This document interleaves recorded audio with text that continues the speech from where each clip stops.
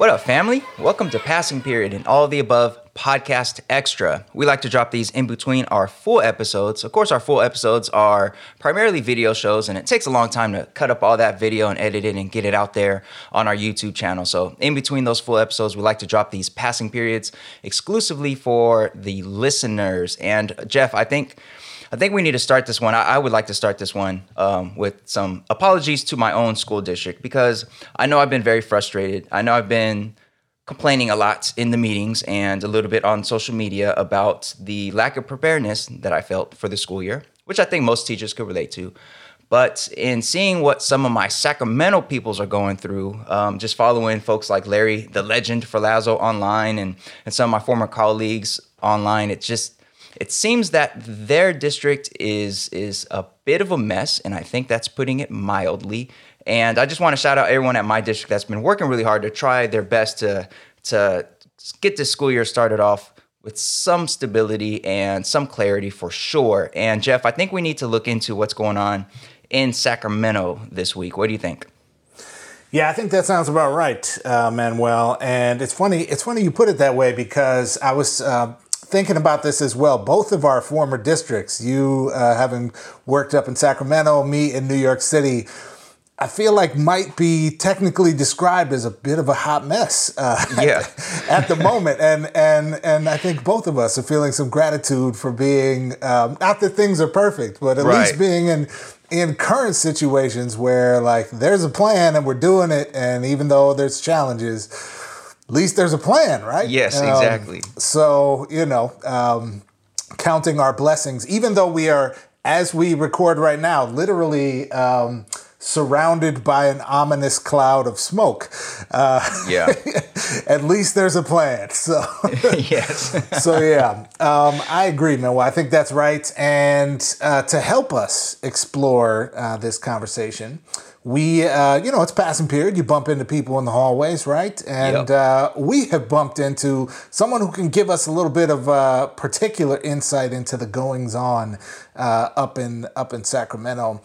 We have Mr. Damian Harmony, who is a teacher, union activist in Sacramento, and it's going to help us kind of understand like what is going on in our beloved state capital here. And how they're making sense of it up there. So welcome, Damian, to All the Above. Thanks. Oh, hey, fellas. How we doing? Doing all right. I think, slightly better than y'all, because at least we have my district, we have a set schedule, MOU, everyone's on the same page, relatively speaking. Right. And I get the sense that's not fully the case in Sacramento City Unified. Yeah. It's funny because in some ways, I dare say that we're actually better off this way because we have a bit, I'm not going to say a worker's paradise, but I would say much more input on what's going on. But it's also a lot less stable. And we constantly have our superintendent chomping at our edges. So, up here in Sacramento, we do not have an MOU. I put in more than 50 hours last week alone in negotiations with the negotiation team. And there were plenty of others who put in a lot more time throughout the summer as well as during that week because I, wanted to play Star Wars with my kids a little. But it ended up where we don't have an MOU and we tried to declare impasse and then the district tried to block that, which is the weirdest thing I'd ever seen since my mom told me I was always contradicting her. I was like, I can't answer that, like either way, But when it comes to, we're at an impasse and they're like, no, you're not. We're like, okay, now you're at an impasse over whether or not there's an impasse. This is clearly, so we brought in mediators and the mediators even said, yeah, y'all are at impasse. And that was at like 11:30 at night last Friday, I want to say, although the days have blurred together because students had already started showing up by then, right? Like this is like after students have already, quote unquote, started the school year. Yes. We had 2 days. We had, with all that effort, we had bargained and successfully got an MOU for the first 4 days of school. Wow. 179 to go. And Damian, tell us, what happened in the first 4 days of school as a result of that MOU? Yeah, the first 4 days was 2 days of very rushed trainings And I don't want to poo-poo our trainings, because those are our brothers and sisters in the union as well. But we all knew what a mess that would be. I mean, when you agree at 5:00 in the afternoon that there will be trainings for Tuesday and Wednesday, and then that school will start on Thursday and Friday, and there will be trainings surrounding the school day of those, there's no way that you're going to have trainings that are actually worth their salt. And everybody kind of knew, and it was really unfortunate because these could have been really powerful trainings, stretched out over like several days prior, or, to what had happened. But instead, they gave 25-page documents to all the local site principals and said, all right, figure it out.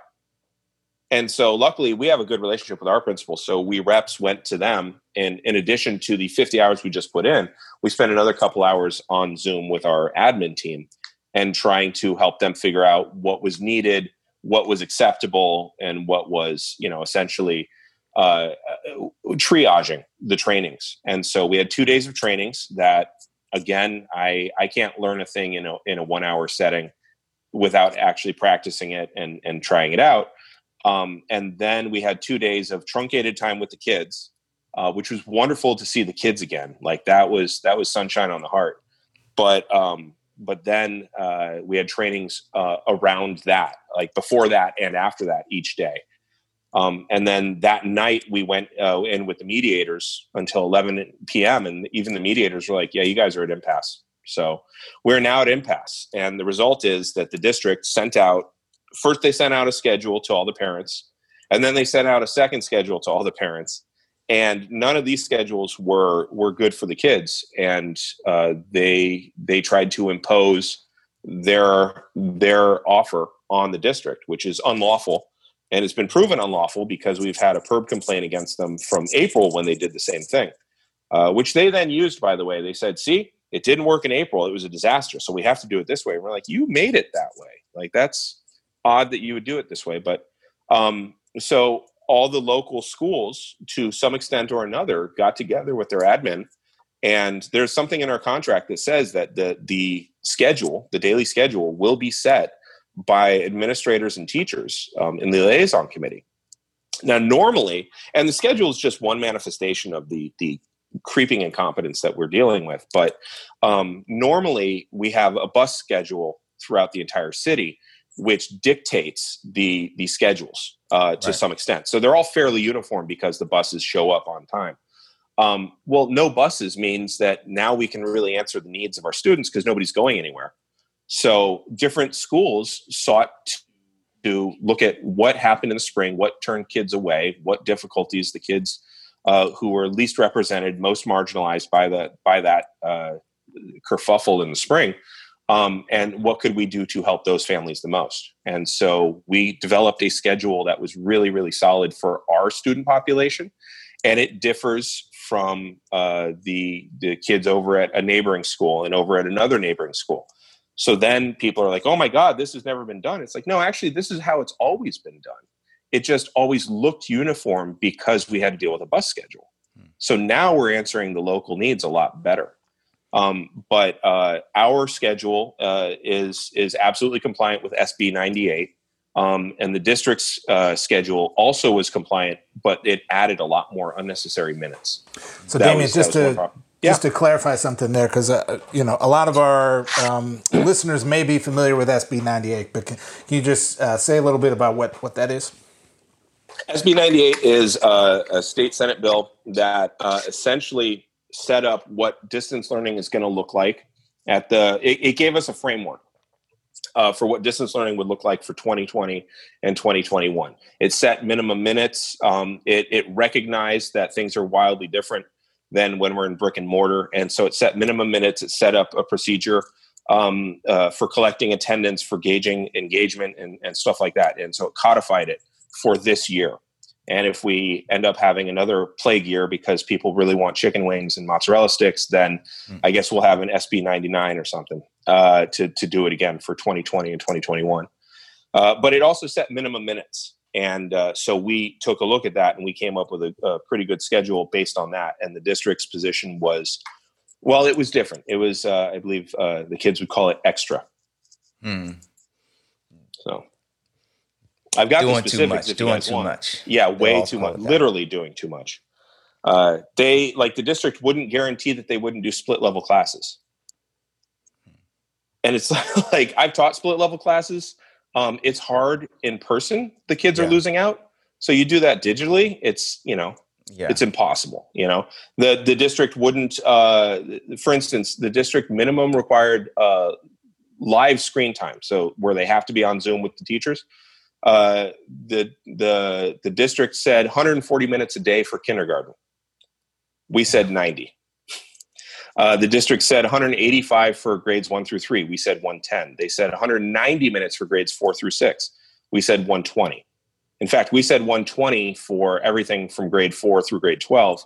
And they said 180 for most of them, and then 190 for grades 4 through 6, with no real rationale as to why, other than this vague, well, our kids need it more. Right. And we couldn't get them to dig down further on that. And I think it's because it was a talking point and they didn't have any substance behind it. But that was just one issue that they had. Another one was that they insisted that we recorded things without, and it's like, no, you can't put my face on there without my permission. And they're like, oh no, we're gonna make sure you do that. And we did all kinds of work to try to figure out how, and they wouldn't come to any kind of reasonable compromise on that. And they couldn't give a rationale. And most of the time it was, and again, I was in these bargaining meetings, most of the time they didn't have a rationale behind it other than, no, we said this. And it became a question of accountability versus education. Yeah. Ultimately, that was really the button they seemed to be pushing. So. Yeah, I think from my perspective, that's what it sounds like. And I think a lot of other districts, teachers in other districts have experienced something similar. When it comes to recording of class sessions, for example, I know in my district, it's been made clear to us that the recordings will be for students who can't make the synchronous sessions because of the reality of the pandemic, which is fine. But when I hear folks talk about it, it really sounds a lot like, in a lot of areas, perhaps in Sac City, folks wanting to make sure the teacher's actually teaching that whole time and holding them accountable through that way. But then there's obviously the privacy issues. How do we record just the teacher and not the students? Because of course, my classes, social science classes, we're talking about, really critical issues. And I don't want footage of a 15-year-old kid talking about their thoughts on, race and racism in America to come back to haunt them in 5-6 years with, when somebody else happened to grab that thing. And, it's just the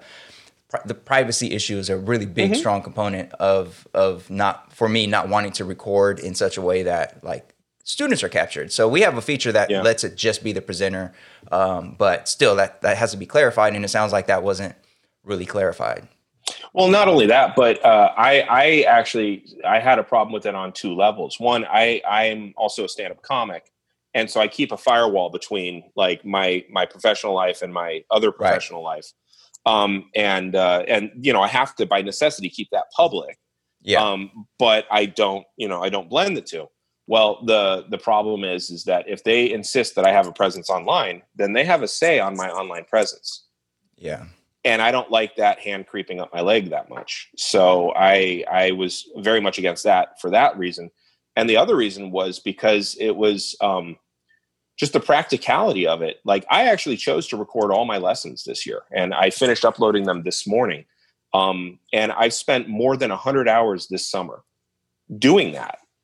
So I know how many man hours that is. So now you're saying, oh, we have to record it.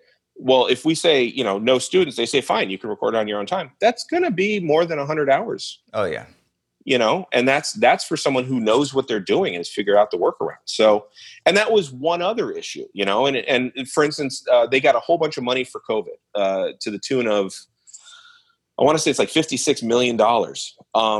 And they refused to agree to pay teachers money out of that supply of money if they get COVID to keep them afloat. They said, no, you got to use your sick time. And it's you literally got money specifically for that. Right. And if the reason I got COVID is because you asked me to come in and give out textbooks, no, right. It's, you at least, keep the mortgage over my kids' heads if you're going to take their dad from them. So it was just thing after thing. And it really did come down to an issue of control versus trust. And if you look at how our district is flailing about now, they are absolutely still trying to seize control in the most heavy-handed ways. I think the ACLU even sent our district a letter. I haven't hunted it down, have not been able to hunt it down. But that has happened. Our district sent, they tried to get us to do this engagement log, which would have added about 3 hours of work to our work week for no pay. And we said, wait, you already have all the tools you need to actually gauge engagement. You have our grade system online. You have our Google Classrooms. You can grab that information. They're like, no, we need it on this form. And we're like, no, you don't actually. And here's a letter from state superintendent saying you don't. And so then they wrote a letter to the state superintendent saying, what we're doing is unlawful. We're like, no, here it is in the contract. It's not unlawful. This is exactly what we need to do. So all of us teachers have at our different sites made schedules per the contract that are appropriate for our students. And the district is throwing around the word equity like a sledgehammer, trying to smash all these things down, saying, equity is when everybody goes to school at the same time. And we're like, come on. So Damien, I'm glad you brought that up, because I want to get your thoughts on some of this, right? Because definitely my sense from afar of what has been happening in Sacramento is like some chaotic situation that just needs to be improved. That said, I think the questions around equity coming out of the spring were pretty profound, right? Yes. And the just vast unevenness of like access to school, participation in school, access to you had whole swaths of the community that like never talked to a teacher, right? Or never got any ability to I don't understand this. What do I do when I don't understand this, right? Because there's no synchronous instruction at all. So I think there were some pretty profound questions around how do we serve kids and families well, that districts and are grappling with, right? And that the state, with the passage of SB 98, is attempting to say we have to have some version of a school day that is where there's some common floor across the state, right? So what are the things that your that your school or the schools in your district are now doing in this context where people are kind of developing more independently schedules and systems that you think are designed to serve kids and the community well? I think that the one of the things that SB 98 absolutely gets right is redefining what counts as attendance right now. And I would go back to point out that the inequities that we saw, those were always there, but it was a thin veneer of equity that we kind of painted over it to ignore it. And it came down to how many kids have access to technology at home. Almost all of them do, because they have a smartphone. But then we ate up their data plans. And by the way, I have access to email is not the same as I have a computer at home. And I have access to email or I have access to a phone is not the same as, we have some neighborhoods here in Sacramento that their broadband is awful because they're using old systems. And that's a municipal thing, I think, on a lot of levels. Where they need to set up, so the infrastructure by zip code is automatically inequitable, like it hasn't been before. But but now it's being very much shown because it's a tech issue, and it's we emailed you the information. It's like, how are they going to get their email? Like just that piece. So I think that needs to be kind of called out, but. Within that, very often, we teachers, it's like, okay, that's the problem. Now, how are we going to do the job anyway? So within that, the way that we addressed equity for our students was we looked at what not drove kids away, but what kept kids from being able to come to the table in the spring.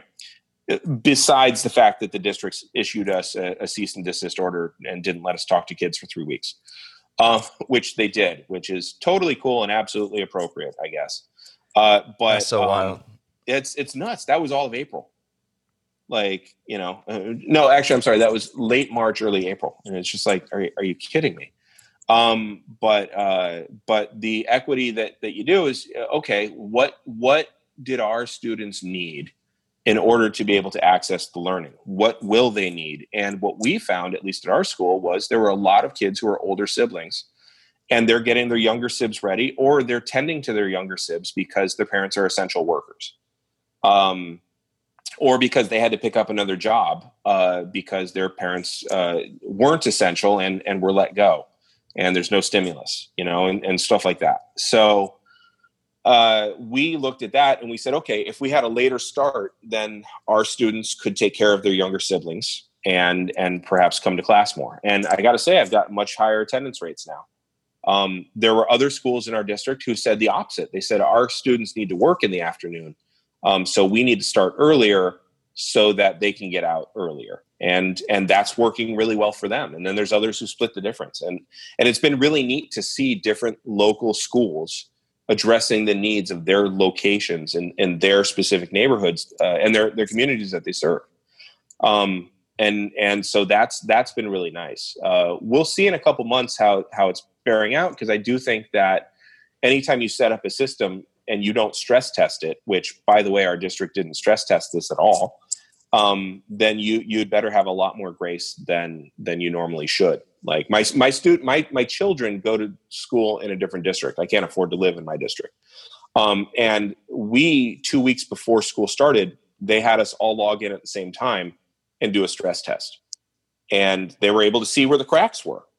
Wouldn't that be nice?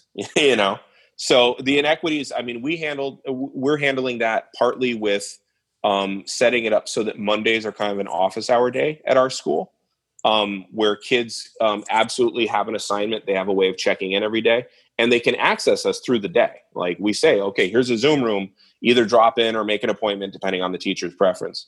But Mondays are often days where they meet with counselors. They're days where IEPs get taken care of. They're days where all that other stuff that used to pull a kid out of class is now getting handled, which is that's how we are answering it. And again, time will tell if that's inadequate. And the upside to that is that we can adjust it. So even though we don't have an MOU, there's this weird level of graceful flexibility that we're allowed now, because we're not hemmed in by any agreement.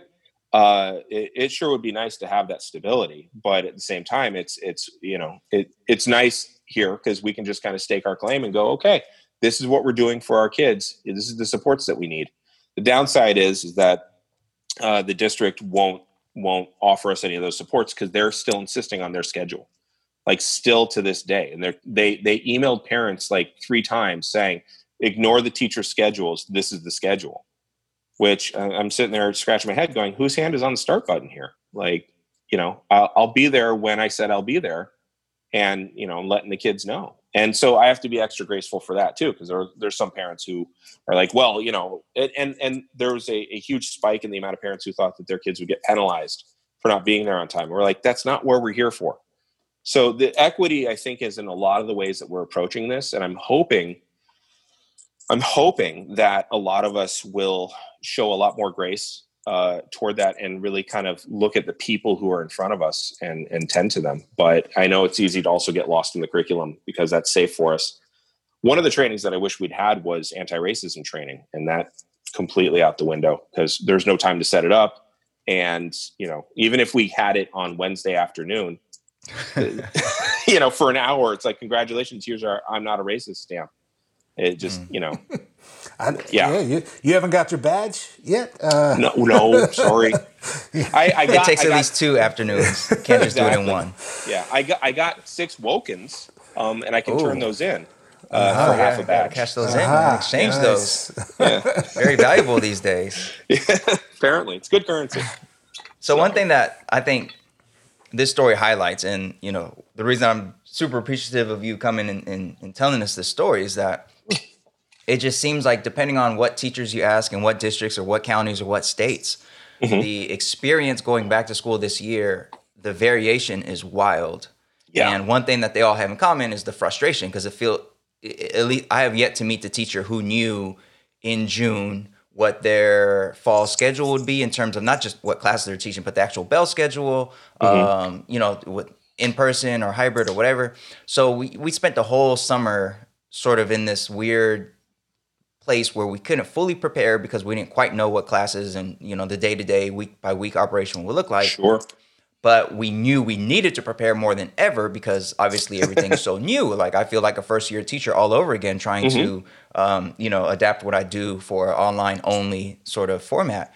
And so the frustration, I think, is felt by teachers across the board. But then there are particular cases like what y'all are dealing with that I just couldn't fathom. Like we finally got our schedule, I think 8 days before school started. Yeah, that's last minute, but we had a schedule and it's still the schedule that we have. It's locked in. There's not a sense that I have in my district that teachers and the district are like at war, at odds, or that the district doesn't trust us, you know, so to speak.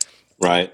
So I couldn't imagine having like, here's 4 or 5 days of what we've got planned so far, and then the rest to be determined, and then meeting kids and then not knowing what the next week's get. Like I can't fathom that. And that's, you know, on the one hand, I'm happy that each school site has been able to collaborate with administration and teacher leaders to develop something that works for that school site. But on the other hand, it's just so sad that it would even come to that especially once the year's already started, you know? So yeah, it's just wild. I mean, I guess, like I said at the top of this episode, I'm appreciative of my district as much as I've criticized them for lack of anti-racist training and a whole bunch of things, and really not really implementing anything markedly different from the spring. At least we have stability, and at least we have some sense of like we're in this together, which it sounds like that's lacking in a lot of other districts, not just Sac City, but in a very big way in Sac City for sure. Yeah, there's a lot of bar jumping where people have just, I mean, look how low that bar is for you guys now, where you're like, well, at least we're not, you know. So I don't know. Maybe it's because I started my career working for Kevin Johnson. Maybe it's because I've spent a lot of time looking behind the veil and seeing just how little professional respect teachers are given. And you and I, we shared principals while you were up here in SAC. And then the worst of them ended up being in charge. And so that's a whole, don't take me back there, man. I remember that. I'm sorry.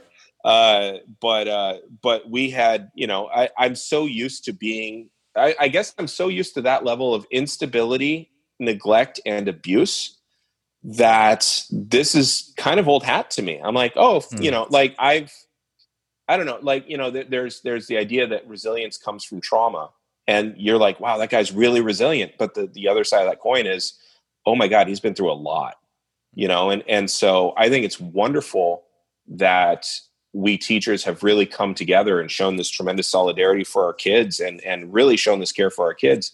I think it's terrible that we've had to. Yeah. Like, you know, the system has completely broken down and failed our kids and us and our communities. And the successes that you're seeing are a testament to how resilient all of us are. And it's awful that we have to show that. Man, you said it right there. I think that's a wonderful note to end on right there for sure. Well, Damian, thank you so much for coming through for Passing Period. And we definitely hope that the rest of the semester and rest of the school year that, you know, you and the other good folks up in Sacramento, all of our Sacktown peeps. I think we have a few listeners from Sacramento who tune into this show. We really hope that y'all and your students experience the best possible semester under all of these circumstances, plus with the fires up there and all that. Oof. So definitely keep doing the good work. Hang in there. And thank you for coming through. We very much appreciate it. And for the rest of y'all listening, do know we will be back at you in 1 week with a very special episode looking at the wide variety of headlines in education right now, because there's so much going on that we realize there's some really big stories that few people have been talking about. So tune in 1 week from today. Go ahead and subscribe to our YouTube channel if you haven't already, youtube.com/alloftheabove. And we will see you in 1 week. All right, get to class.